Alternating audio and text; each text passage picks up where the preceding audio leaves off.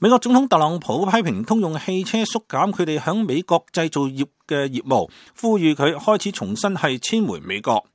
特朗普總統響8月30號星期五上午嘅一則嘅推文當中表示，曾經係底特律巨人嘅通用汽車，現時響當地最小嘅汽車製造商。佢哋響特朗普入主白宮之前，將主要嘅工廠係遷移到中國，而且係響聯邦政府幫助挽救佢哋之後。